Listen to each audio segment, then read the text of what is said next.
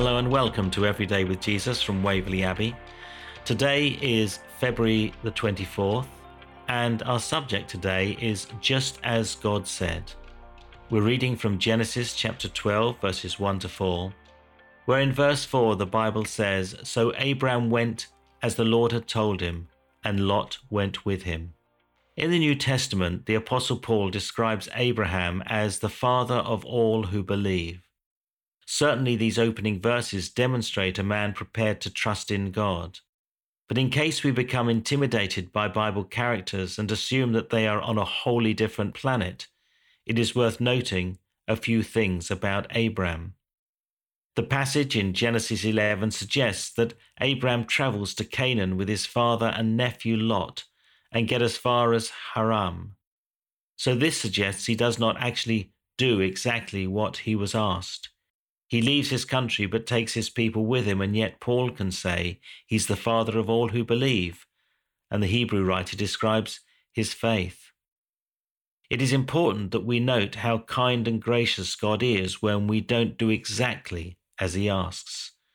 Maybe you have set up a laptop or TV and follow precise instructions only to make a mistake and have to start all over again. Thankfully, God is full of grace when we struggle to obey, and although that is not an excuse for us to be partially obedient in any matter, it's a reminder that our God gives us second and third and umpteenth chances as we follow him.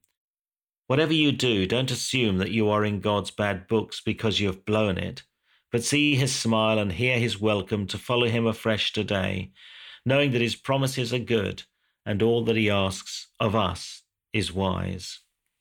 Close your eyes for a moment and imagine that Jesus is looking at you. Rest for a while until you can imagine his smile of love and how pleased he is with you. Let's pray together.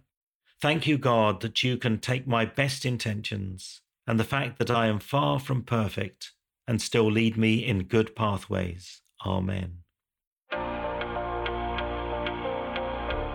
And scriptures to consider today would be Joshua chapter 1, verses 7 to 9, Romans chapter 4, verses 18 to 25, Hebrews chapter 11, verses 1 to 12, and Jude 20 to 25.